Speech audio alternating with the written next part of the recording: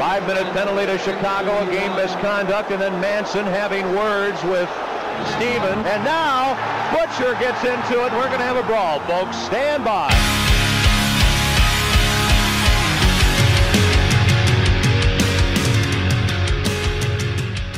What's up, everybody? Tyler Cash here, coming at you not live, but pre-recorded from Las Vegas, Nevada.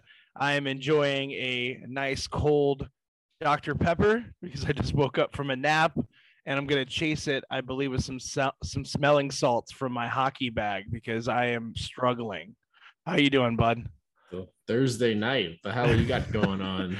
Dude, I'm just so tired. Just been working a lot, trying to organize this trip back to St. Louis, hopefully for this game at the end of the month. Also got a baby shower to be planning. Just a bunch of adult shit that they don't tell you about when when you're a kid and all that mattered was getting drunk and partying all the time. But yeah, I don't know, man. It's good. It's just been a rough week, ups and downs for sure. Attended the Golden Knights game the other night against the Caps. And boy, like to fuck with my my heart on that one, man. I when they let in that first goal in the first period, when Leonard did, and Kuznetsov just kind of slid it past him, I was like, oh shit, here we go again. I'm not gonna lie to you, Tommy. Part of me thought about leaving, like at that exact moment. I think it was the earliest I've ever had the thought in my head to leave a hockey game. It was like 10 minutes into the first period, and I was like, dude, I just didn't have it in me. But actually, let's just dive right into it. Pete DeBoer did something I don't think I've ever seen in the history of watching hockey, and that's he pulled the goalie after the first period when it was just 1-1. And a lot of people thought it was a very strange choice to start Robin Lehner in the first place over Logan Thompson, considering, they got to win out all these games. My question to you, you're not exactly a fan of the team, but outside looking in, what do you think went down in that locker room? What do you think happened in order to make that goaltending change so abruptly after the first period? I mean, you were at the game, so you probably might have a little more insight than I do, but I felt like the Knights, like in a game that they pretty much absolutely needed to win, they weren't that, I guess, hyped. They weren't like playing that great, I felt like. And it's like, okay, it's 1-1. Like, we should probably be lucky that we're here at 1-1. And probably Pete DeBoer, I mean, arguably, if you think he missed playoffs, his job's potentially on the line for a lot of reasons. But it's probably like, all right, let's spark the fucking boys. Leonard's going to be pissed, but that's not my job, is to make players happy. My job is to get us to the playoffs. And this is the way I think we can do it. And then they switched to Thompson, and that first goal by Ovi, I was like, maybe not a good call. Maybe not a good call, DeBoer, but he settled down and ended up being a pretty good game. Yeah, no one's stopping that goal. I think it was a 2-on-1 shot, and it was all across. And he made an admirable attempt to make that save. Logan Thompson was brilliant. It was great. Like he did exactly what they needed. And as you said, I think it just was more of a wake-up call, more so than letting them know that Leonard wasn't performing up to his abilities. But I will say this. I'm trying to pull up the exact quote because this is what I was waiting for. Went to the game, like I said, had a few cocktails, and it was experiencing the ups and downs of the roller coaster of that game for sure. And I knew, I was like, man, I need to wait until after this post-game interview. I want to know why DeBoer did what he did, or at least if he can give a little bit of insight. And I'm going to find this quote because it was wild, honestly. It seems like he kind of let the cat out of the bag, saying that Leonard was not performing up to his standards. So technically it would have been 2-1 going into the second period. They had an offsides rule where they challenged it. I believe that was also going to be Ovechkin as well. And Tom Wilson was across the line first before the puck. So had that great overturn coach's challenge, which, by the way, the Golden Knights are 8-1 on the season, which is just insane to think about. They're pretty much, they are unbeatable when it comes to these coaches challenges.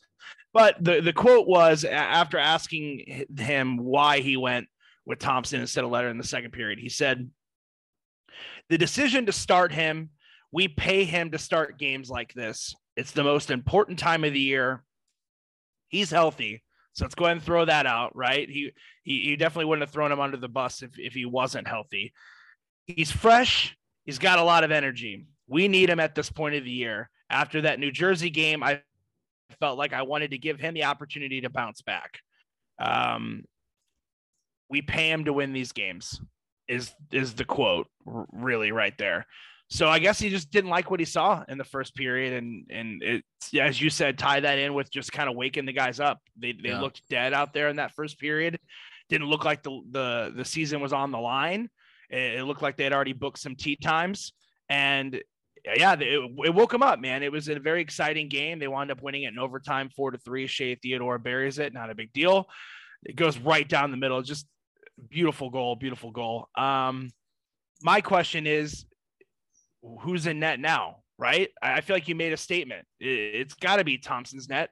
But if you ask me and you ask a lot of fans it's been his net for quite some time. So, next game, who do you think that they're going to?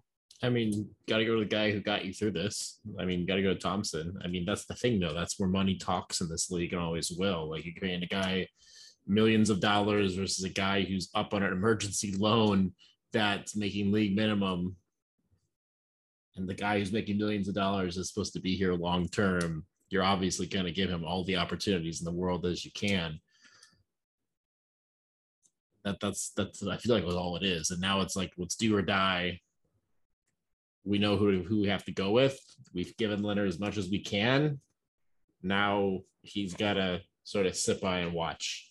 And granted, Thompson's probably still going to have a really short leash with all that he's done, but I think that's my take. Yeah, I've never seen the leash being one period short. Honestly, it's almost like DeBoer didn't want to start him, but did anyways. And, quickly regretted that decision. Obviously, the decision to put LT was the right one. So far, Logan Thompson is 9-5-0, 2.56 goals against average with a .920 save percentage. Like, it's not incredible, but he's definitely a solid backup option that's making league minimum now for the next 3 seasons after this. They extended him at league minimum. This is a guy that probably didn't even think he was going to get an opportunity. They signed Laurent Brossoit in the offseason to an extension as well. Who knows where he's going to be in all this mess next season after he's healthy. But it's exciting, man. I know you told me to chill my horses a little bit in comparing him to Jordan Binnington and the amazing run that the Blues did in 2019, but it's really hard to not compare him. Like, he's got this like cocky attitude. Obviously, he's not doing shutout after shutout. It's not like record-breaking stats here, but in the post-game interview where they asked him what it was like playing against Ovechkin for the first time, he said, "Yeah, he's okay."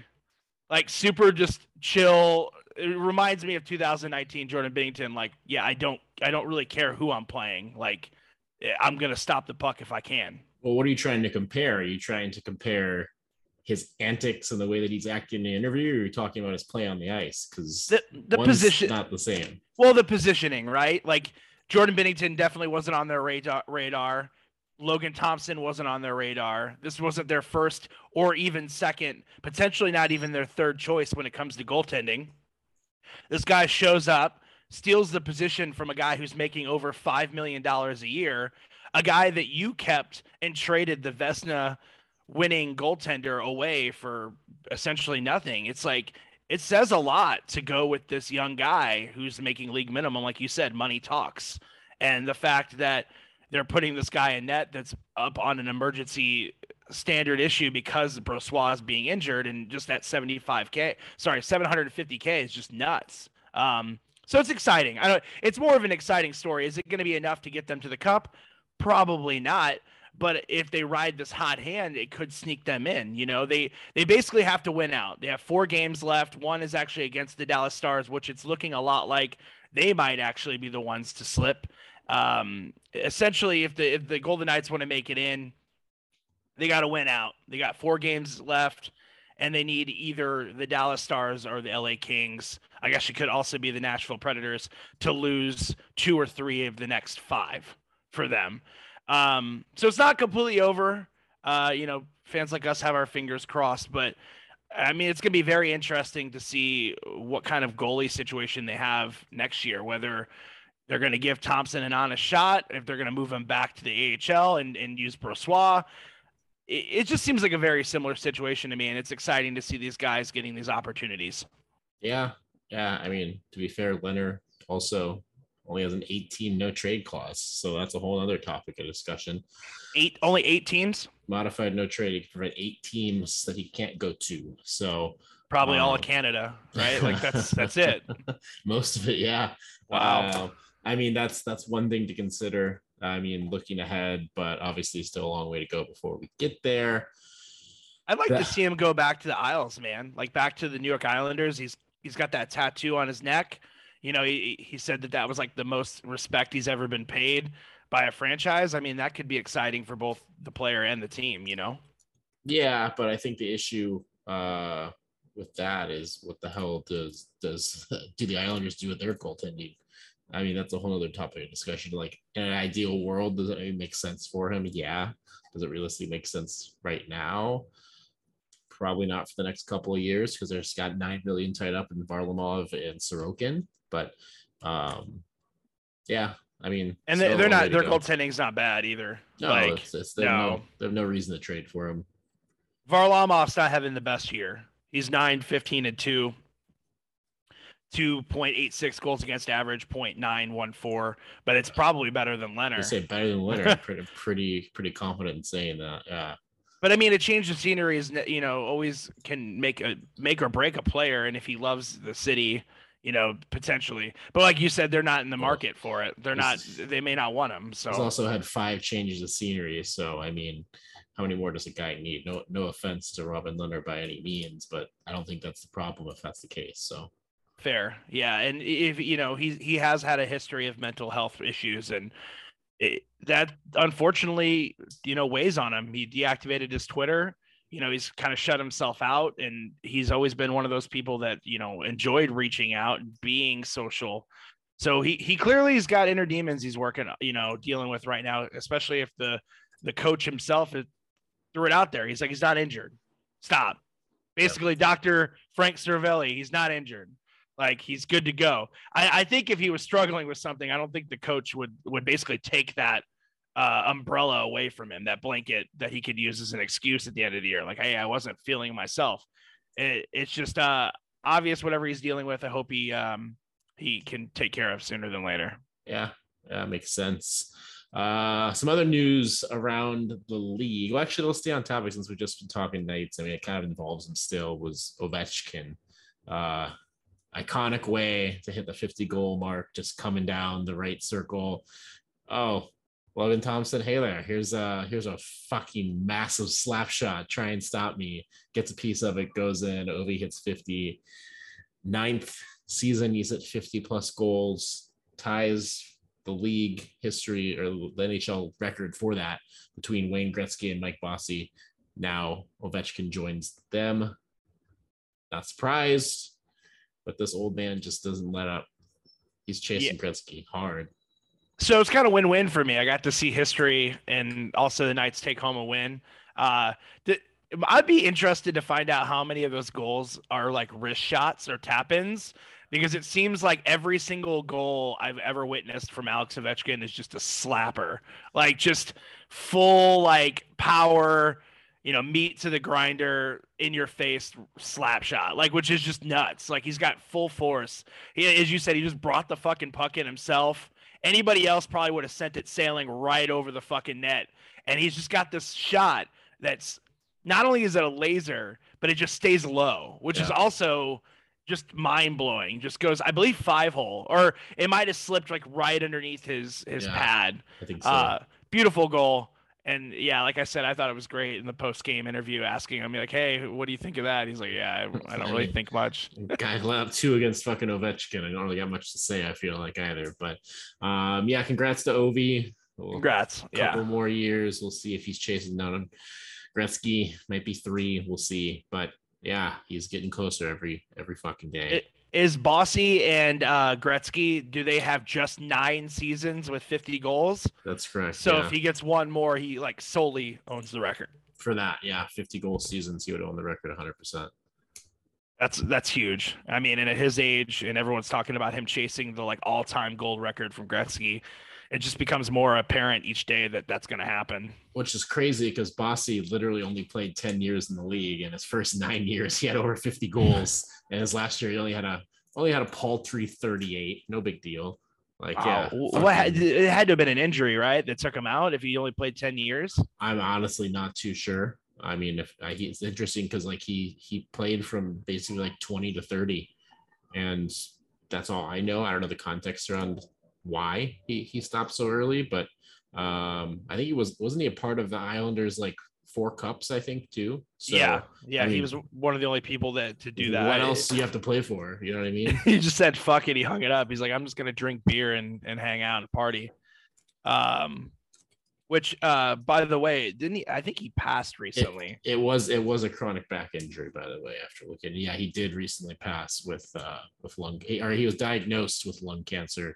I don't think he's passed. Actually, no, he did. Yeah, like a week ago. That's right. Very recently. So rest in peace. Totally went over me. Yeah, rest in peace for sure. But yeah, I mean, hell of a career. Yeah, 4 consecutive Stanley Cup championships in the 1980s.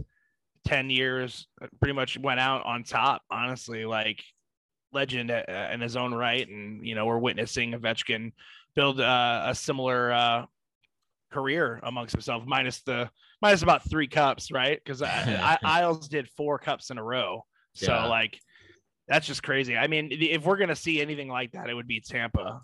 But I mean, yeah, it was just a different game back then. If a roster stuck together long enough, they clicked. It was more about the chemistry than like the sheer firepower and talent of a team. Yeah. So, but yeah, rest in peace, man. And congratulations to Ovi on breaking that record. I'm glad I got to witness it. Right. Oh, okay. Yeah. So whether he breaks it, but I mean, if he breaks it, then I feel like it's just an easy limp into beating Gretzky's record, because it was something like 30 goal seasons, right? It was like 7 30-goal seasons, or not even. Like he's coming up real hot. I think so. I mean, I don't know about the 30 goals, but I mean, in terms of what overall, I mean, I think he's within like 100 to something. I think like 110-ish, if I had to guess off the top of my head. Gretzky's 894, eventually 780, 114. So so if he only has 114 goals left. If he does one more 50-goal season, not only does he get that record, but he basically halves the amount of goals that he's going to need, and he just signed that long extension. Still got 5 games this year to add a couple too. So crazy. All right, like moving right along, Minnesota Wild's Ryan Hartman was fined $4,250 for unsportsmanlike conduct, aka doing exactly what we'd all like to do, and that's flipping the bird to Evander Kane after a scrum at their game. Incredible, which I've never really thought of it this way. Those gestures are not great for TV either. Obviously, we're not getting them mic'd up, so you're not hearing these obscenities. They're screaming at each other, but we all know what it's like to flip a bird at somebody. But yeah, the interesting part of the saga was the fact that Evander Kane's wife Venmoed Ryan Hartman $200 to help pay for the fine. Kind of sparked a little bit of drama, a little bit of entertainment for the internet, and then everybody started Venmoing Ryan Hartman, and he raised over $50,000, I believe, for a local children's hospital from Minnesota. It's definitely a charity regarding children and Minnesota, which is just amazing. He's like, yeah, I'm a man. I'm going to pay my fine. It was worth it to flip that fucker off, and I'm going to do something great, and you love to see it. Yeah, 100%. I mean, it's just funny. I mean, obviously the guy's got, a little more than $4,000 pocket change to an NHLer, more like quarters maybe. But yeah, I mean, I think it was funny. I donated all the money to, I think Children's Minnesota, which is like pediatric healthcare, up in the Minnesota area. So that's super cool to see. It's funny how curious as how that actually got wind of that. Like if someone just stalking Ryan Hartman's Venmo somehow had his Venmo, is like, oh, wait a second, this is so-and-so. Why is he paying? Oh shit, this is why. And then that's such a, I don't know. Who the fuck's looking at Ryan Hartman's Venmo transactions or Evander Kane's ex-wife's Venmo transactions that actually cares to I don't know, blasted on the internet. Just a weird thing, but still funny. Not to mention Ryan Hartman is like the most vanilla, generic white dude's name ever. It sounds like a doctor or a lawyer. Hi, I'm Ryan Hartman, attorney at law. So it's like you don't know which Ryan Hartman you're going to get. I wonder if there's like some random Ryan Hartman somewhere in like, Boise, Idaho that got a couple $100 Venmo to him or whatever. Yep. But yeah, either way, I love to see it. I think it's great.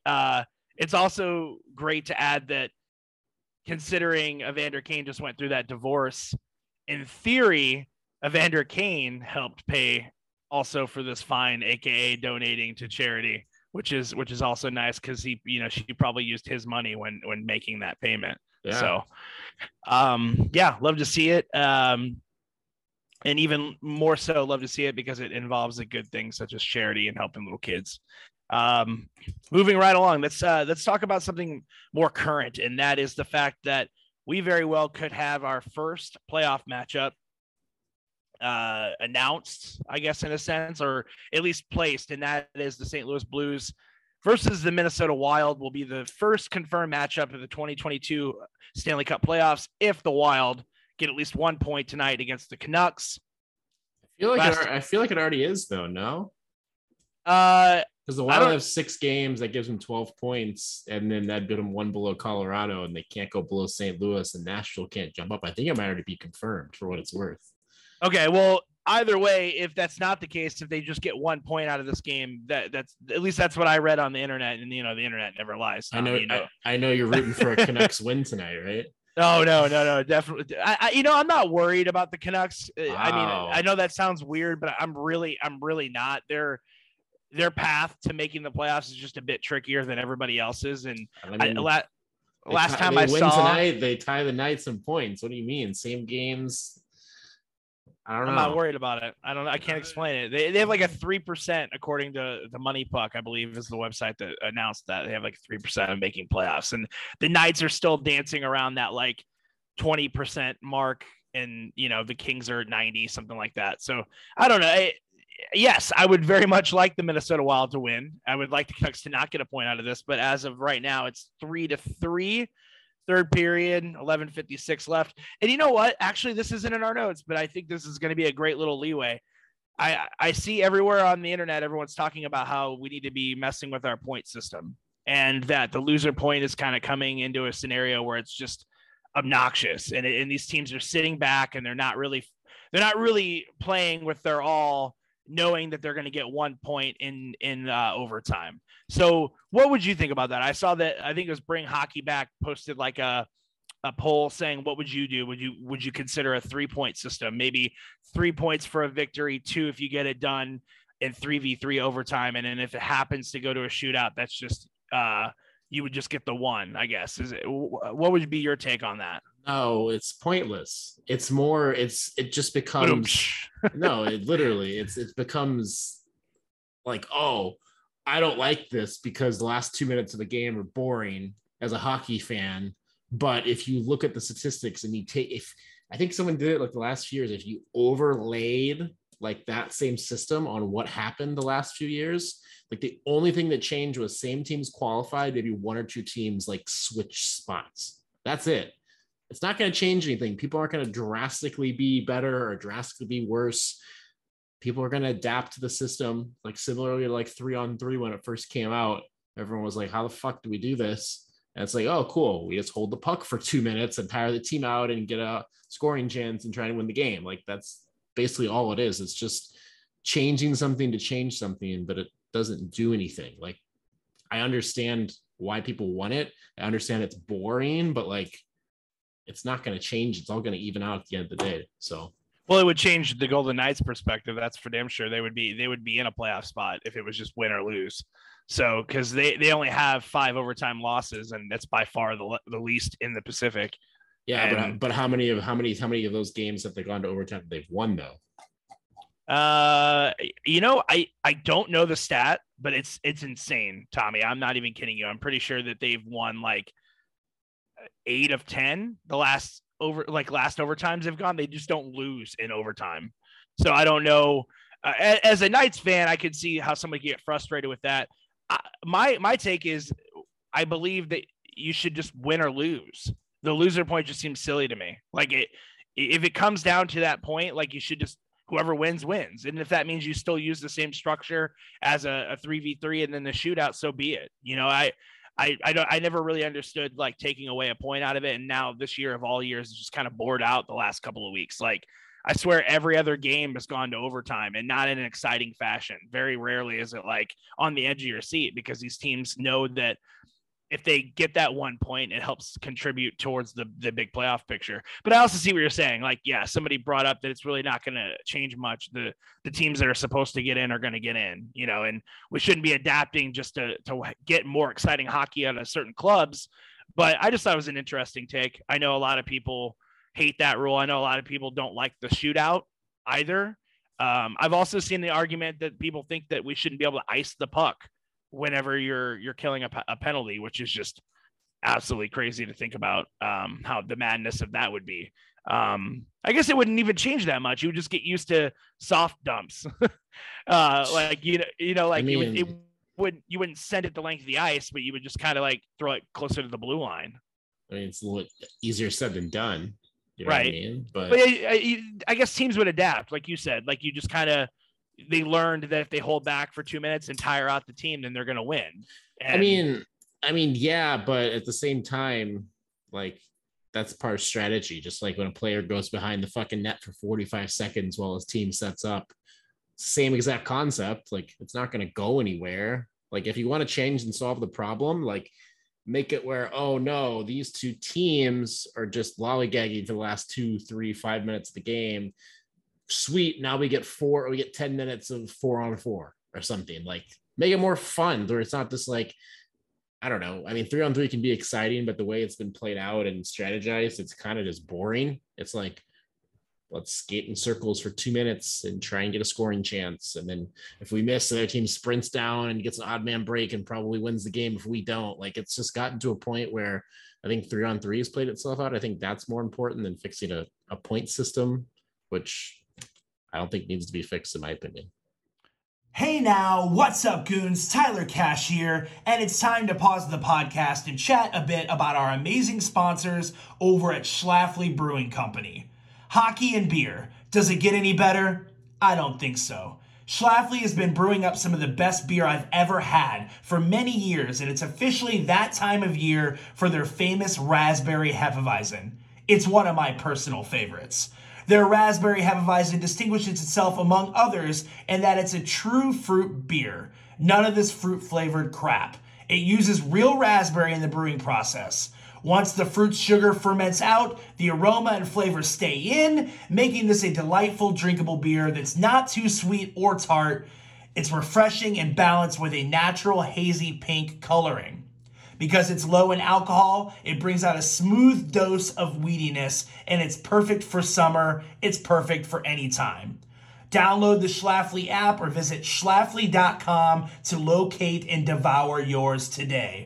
That's SCHLAFLY.com. Schlafly Beer. Drink Mo Beer.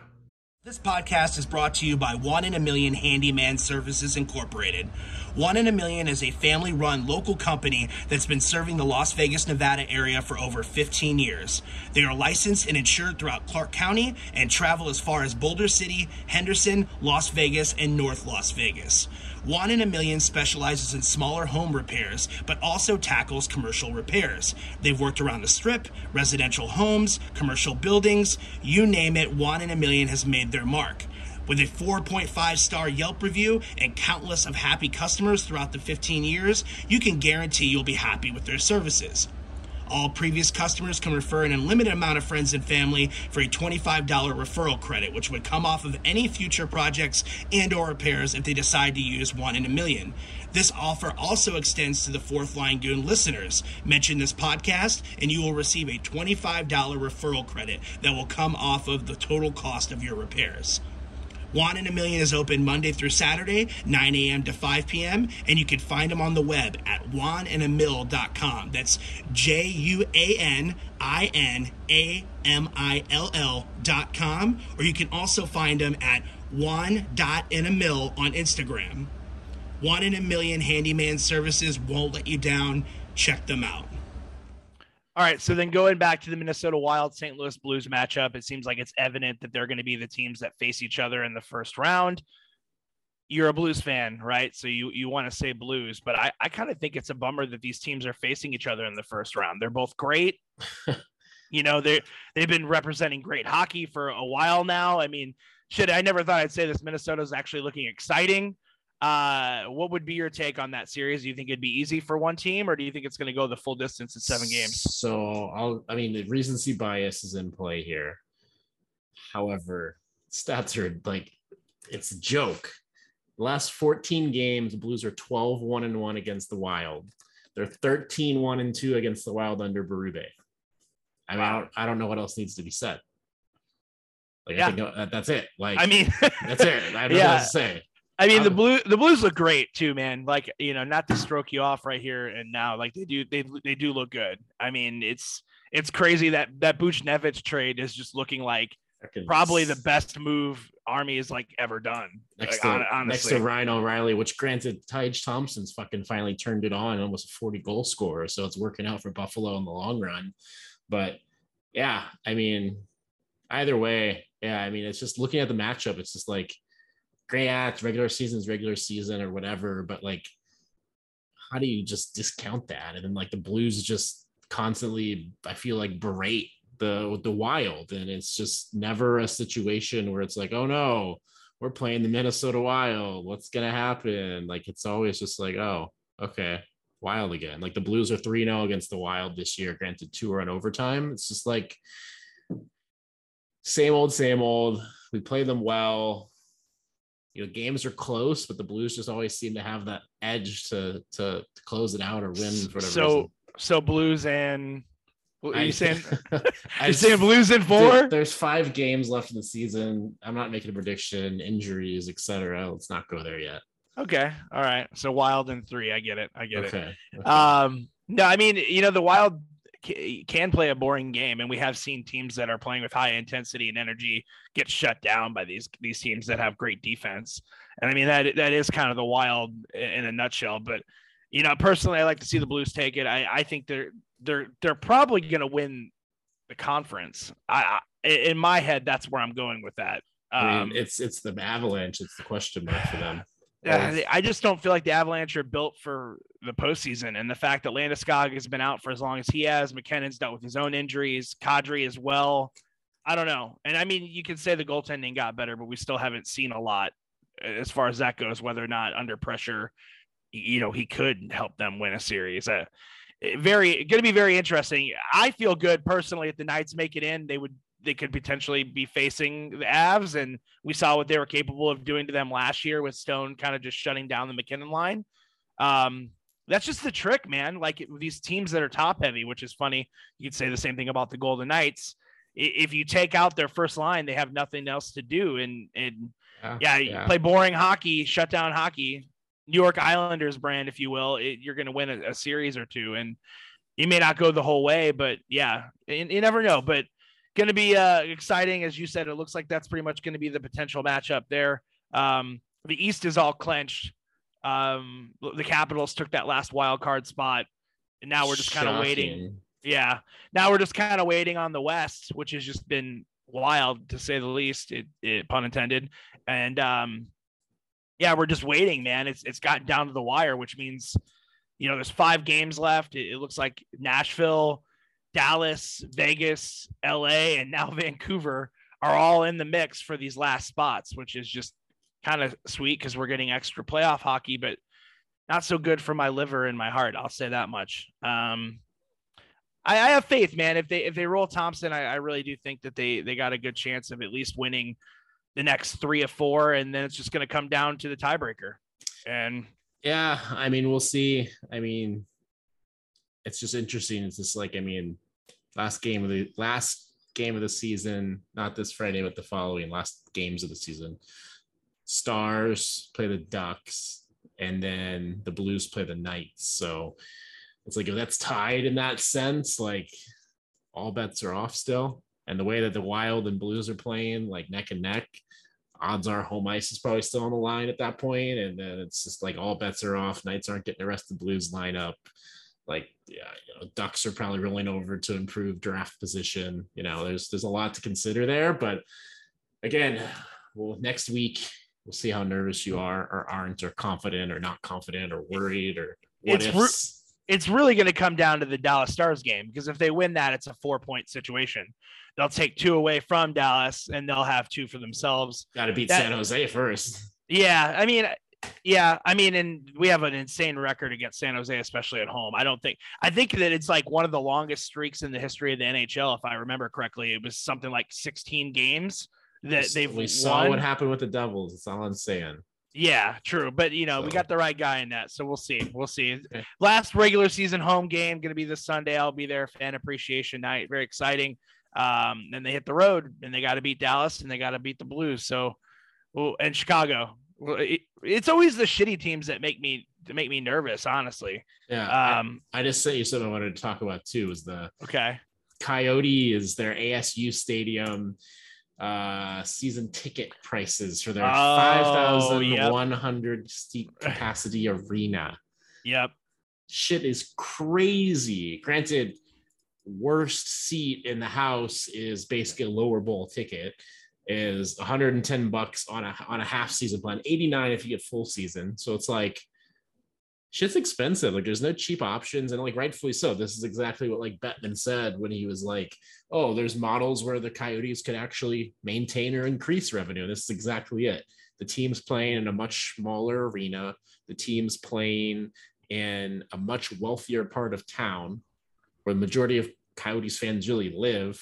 People are I really do think this barn's gonna be full every night. Like, it should be. Yeah, I shouldn't have to say that, but I think it's going to be a fun place to watch a game. And like, it's a unique opportunity to like catch a hockey game in a small barn, which I don't know if after this, assuming this all happens, I don't know if this opportunity would ever present itself outside of like an exhibition game or something. Like, I don't think you'd ever have this kind of atmosphere. Like, collegiate style hockey arena for an NHL team is pretty damn cool, in my opinion. Is it gimmicky? Is it short-sighted? Yeah, but I think it's neat. I think it's a cool idea. And I get wanting to keep the team in Phoenix. I get wanting to make all this shit happen, but I don't know. I hate to see beer prices. That's for damn sure. That's going to be interesting. Yeah, I'm excited. I'm going to try to go. I know you're not a far travel distance either. And seeing your favorite hockey team in front of 3,000 people is a lot different of an experience than seeing them in front of 20. And it's really no different than a stadium band like Metallica or Green Day going on tour and doing like small rooms. It's kind of punk rock. Like, I think it's cool. It's not punk rock to charge people $120 a seat if you're a season ticket holder, but I mean, going to be exciting nonetheless. They had their backs up against the wall. I'm interested to see if this winds up becoming kind of like the Vegas flu scenario, because it is on a college campus. Are these boys going to like just roll into town and just start slaying chicks and like partying? It's like, you're right there. You're going to be sharing a rink with the Sun Devils, who are on most nights going to probably be drawing just as many kids, if not more. It's going to be a hype scenario, It'll be fun. I mean, I don't think it'll be a Vegas flu situation in any way, shape, or form, but you don't think Crosby's going to be hitting up some frat boy parties and reliving his glory days? Probably not. Probably not. But no, it's exciting. It's cool though. I mean, it's going to keep them in the desert for what, another 3 years? They had to sign that 3-year lease, and they're not moving anytime soon. Bettman's been putting that to rest. Apparently, in the offseason, there's still a vote with like the board for Tempe or whatever that has to approve this. If they don't sign off on it, they don't have anywhere to play. If that were to happen, they're probably gone. They're probably moving somewhere. Wow. They won't have a choice, I feel like. But I mean, you go to Tucson, that's where their AHL team is. They have like an 8,000 seat arena, but attendance going to be abysmal there. So I don't know. I hope that doesn't happen. There'll be a shit show for the league, but aren't they doing like a preseason game in Kansas City? The Blues are like against somebody. They have like every year. Yeah. Okay. You don't think that they're kind of testing the waters to see what kind of attendance that they can get out in Kansas? Okay. They have for sure. Yeah. 100%. I mean, Kansas City's always been on the radar. Obviously Houston, Everyone wants to cry about Quebec Quebec. City, but like Canadian dollar sucks. Sorry, Canadians, it's not happening. Bettman won't want it. So it is what it is. They're saying if they relocate, they stay in the US, probably Houston. Second up is Kansas City. After that, all bets are off, in my opinion. So all right, let's go to questions. But before we do that, we want to thank you guys so much for checking out another episode. Make sure you subscribe to us on YouTube. We just hit the 200 mark. Very awesome. Thank you guys so much for doing that. Facebook, Twitter, Instagram, all that great stuff. Well, we have personal Instagram, so never mind that. But yeah, no, just check them out and, make sure you subscribe and go back and watch all those interviews that we did. We have some great ones with Nate Schmidt, Mike McKenna. We had Cam Jansen on, who was absolutely sauced. I think that the people kind of underrated that one a little bit. yeah, So go back and visit that episode as well, because that was great. I remember he was like picking up his cat, showing us his cat. And he was hyped. It was a great interview. So go back and check that out as well as like one of the most recent episodes. But yeah, let's get into questions. And the first one is from Twitter. It's from a Tim Ward, aka at that guy 448. Solid name. He wants to know who our MVP is for the season. I'm assuming he's talking like league wide. Like, who do we think is the most important player to their team league wide? you can kick it off if you want. I gotta think about this one for a second. Yeah, I'm gonna go with the cop out, and I'm gonna say Matthews. I mean, the dude's had an unreal year, and yeah, he does have Marner on his line, and he does have guys games down the stretch. Might not get 60 goals. Yeah, I don't know, man. He's had a hell of a year. He's so exciting to watch. You take Matthews away from the Leafs, and are they really a true contender? I don't see so. I don't see that being an option. I mean, yeah, they have Nylander, they have Marner, like. They do have help from some of these guys in the on the lower part of their roster. But I mean, for the most part, you can't deny that Austin Matthews is the most electric and the best hockey player in the league this season. And so that's my pick. Jonathan Huberdeau. Yeah, that's a good one too. Dude's so fucking underrated because he plays in Florida. It's the only reason. Dude has fucking like 83 assists, 30 goal season. He's tied Connor McDavid for the points league, which is insane. Granted, the Panthers offense is insane also, but like it's just nuts. Like you look at it like where McDavid and Draisaitl, 113 points, 106 points. Then you have Huberdeau, 113 points, tied for first in the league. And you have to go all the way down to 17th with Barkov, who was 86. Granted, he's missed like 5 or 6 games, but it's just like, dude, arguably going to have the best record in the league. You're completely carrying your team on offense. That like I don't know a different pick. And I mean, the problem is he plays in Florida, so he's probably not going to win anything unless he ends up getting the points title. But outside of that, like he would just go completely, sight unseen. No one would really care. They bring it up during their playoff run, but like they get ousted in the first or second round. No one's going to remember. No one's going to hype it up anymore. It's kind of a sad thing, in my opinion. 30 goals, 81 assists for 111 points in 76 games, all while carrying a plus 39. That's just this season. The dude's they won tonight, so he added 2 more assists. So it's just insane. Yeah. And I gotta admit, he was off my radar for the longest time. But if you go back, the dude's nuts. Yeah, 61 points, 78 points, 92, 69. Nice. And you gotta think like all these games too that he's playing, like 2018, 2019, and beyond, like Florida stunk. Right. And now that he has like good supporting players around him on his lines, like he's blowing up, and rightfully so. The guy's only 28. He's fucking money. Agreed. So we have one more question. It's from the Sports Advocate on Twitter. They want to know who are the untouchable players on the team when it comes to freeing up cap space for the Vegas Golden Knights. I'm going to give a maybe an unpopular opinion on this, because obviously the untouchable players are the guys that have full no movements. So Mark Stone, Alex Pietrangelo, these are guys that you're not, Jack Eichel, who actually doesn't have a full new movement. They could flip him if they wanted to, and probably get more than what they paid for him. They're not going to, because he's having an unreal year. And You know what? I'm also going to call out people that are fucking talking shit on Jack Eichel on the internet. Like he's doing a horrible thing by being on any team he's on. Let's just get real here. Buffalo has been a horrible team for a very long time. And yeah, they're starting to turn the tide. Some of these guys like Alex Tuch, Tage Thompson are starting to come around, but you've had Craig Anderson in net for like the past 49 years. The dude's like 103 years old and nice guy, but with goaltending like that, you're not going to be ever a contender. And, you know, I don't know. It's not the fact that the dude's a locker room cancer. I hate that term, but that's not how it works. He's just a talented player on an unhappy, on an unsuccessful team. He's doing great this year. So obviously he's untouchable. But aside from those guys, right, the obvious ones because of either no movements or because they're just superstars, I think that the misfits, I think Jonathan Marchessault and William Karlsson and Riley Smith, I think they're untouchable. I don't think they're going to go anywhere. And here's why. I think that the organization saw the outpour, the outcry of negativity that came with letting the face of the franchise go with Fleury. Then they had to let Reeves go, who was arguably the second fan favorite. Alex Tuch was a huge fan favorite. You let these guys go for business reasons, right? And they have a lot of marketing. They have a lot of fans that get behind the misfit line. You know, they call them the Golden Misfits that first year. I think they're going to keep them together for solidarity, if nothing else.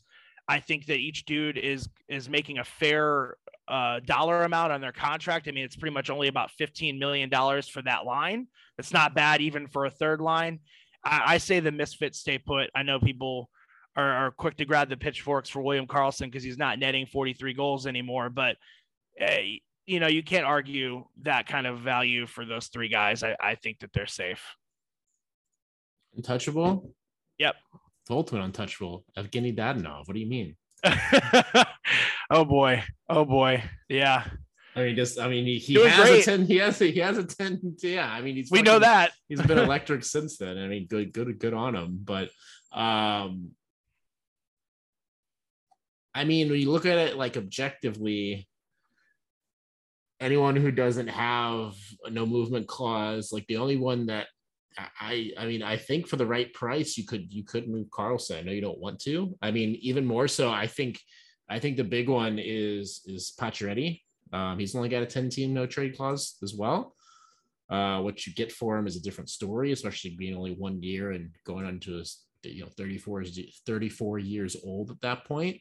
But my hot take is I don't know if they'll re-sign Riley Smith. He's got a knee injury, long-term IR. I don't know if that's what they end up doing. They might end up cutting him loose as much as you don't want him to. I think that's a very real possibility for the Knights. I mean, I'm excited to see evolution of this team. I really am. I think it's exciting to watch somebody be this aggressive and buy players. And I don't know. So as much as I wouldn't want to see them break up the misfits, I just don't think that they would, just because they kind of want to have some level of stability so people can go, oh yeah, we still got that, still have that glimmer of hope from that first season. But yeah, I don't know. Going to be an interesting offseason. They got to shed $9 million. So who knows how that's going to go, especially with this whole goaltending situation being a big question mark. So yeah, thank you guys so much for chiming in. And tuning in and continuing to do so. Make sure you guys support our amazing sponsors at Schlafly Brewing Company. They're amazing. They're based out of St. Louis, but if you go to their website, you go to their app, you can find out how to order it. You can find out at your local liquor store where you can pick some up. It's amazing. They have a Hefeweizen that's incredible. They have basically everything. They're a great beginners company to craft beer, so make sure you check them out, as well as 1 in a Million Handyman Company. Check them out as well if you're in the local Summerlin, Las Vegas, Paradise, Nevada area. Anything you wanted to add here towards the end? 2 things. Let's go Blues. And I should have taken you up on that bet for Austin Matthews not scoring 60, because I'm pretty sure they're going to fucking rest him till the playoffs because they don't want to choke a first round and risk it Matthews injury further. So I think that's scary though, to let a guy sit that long. Yeah, gonna go cold like he always has, right? Yeah. Well, we'll see. We'll see if they're going to have it. They don't have it right now, which I just checked in. They were losing 5-0 last time to Tampa. You'd like to know the Canucks lost as well. So yes, that's great. That's great. Awesome. So thanks for tuning in, guys. I would cheers you, but I have absolutely nothing. And we'll talk to you next week. Take care. Everyone.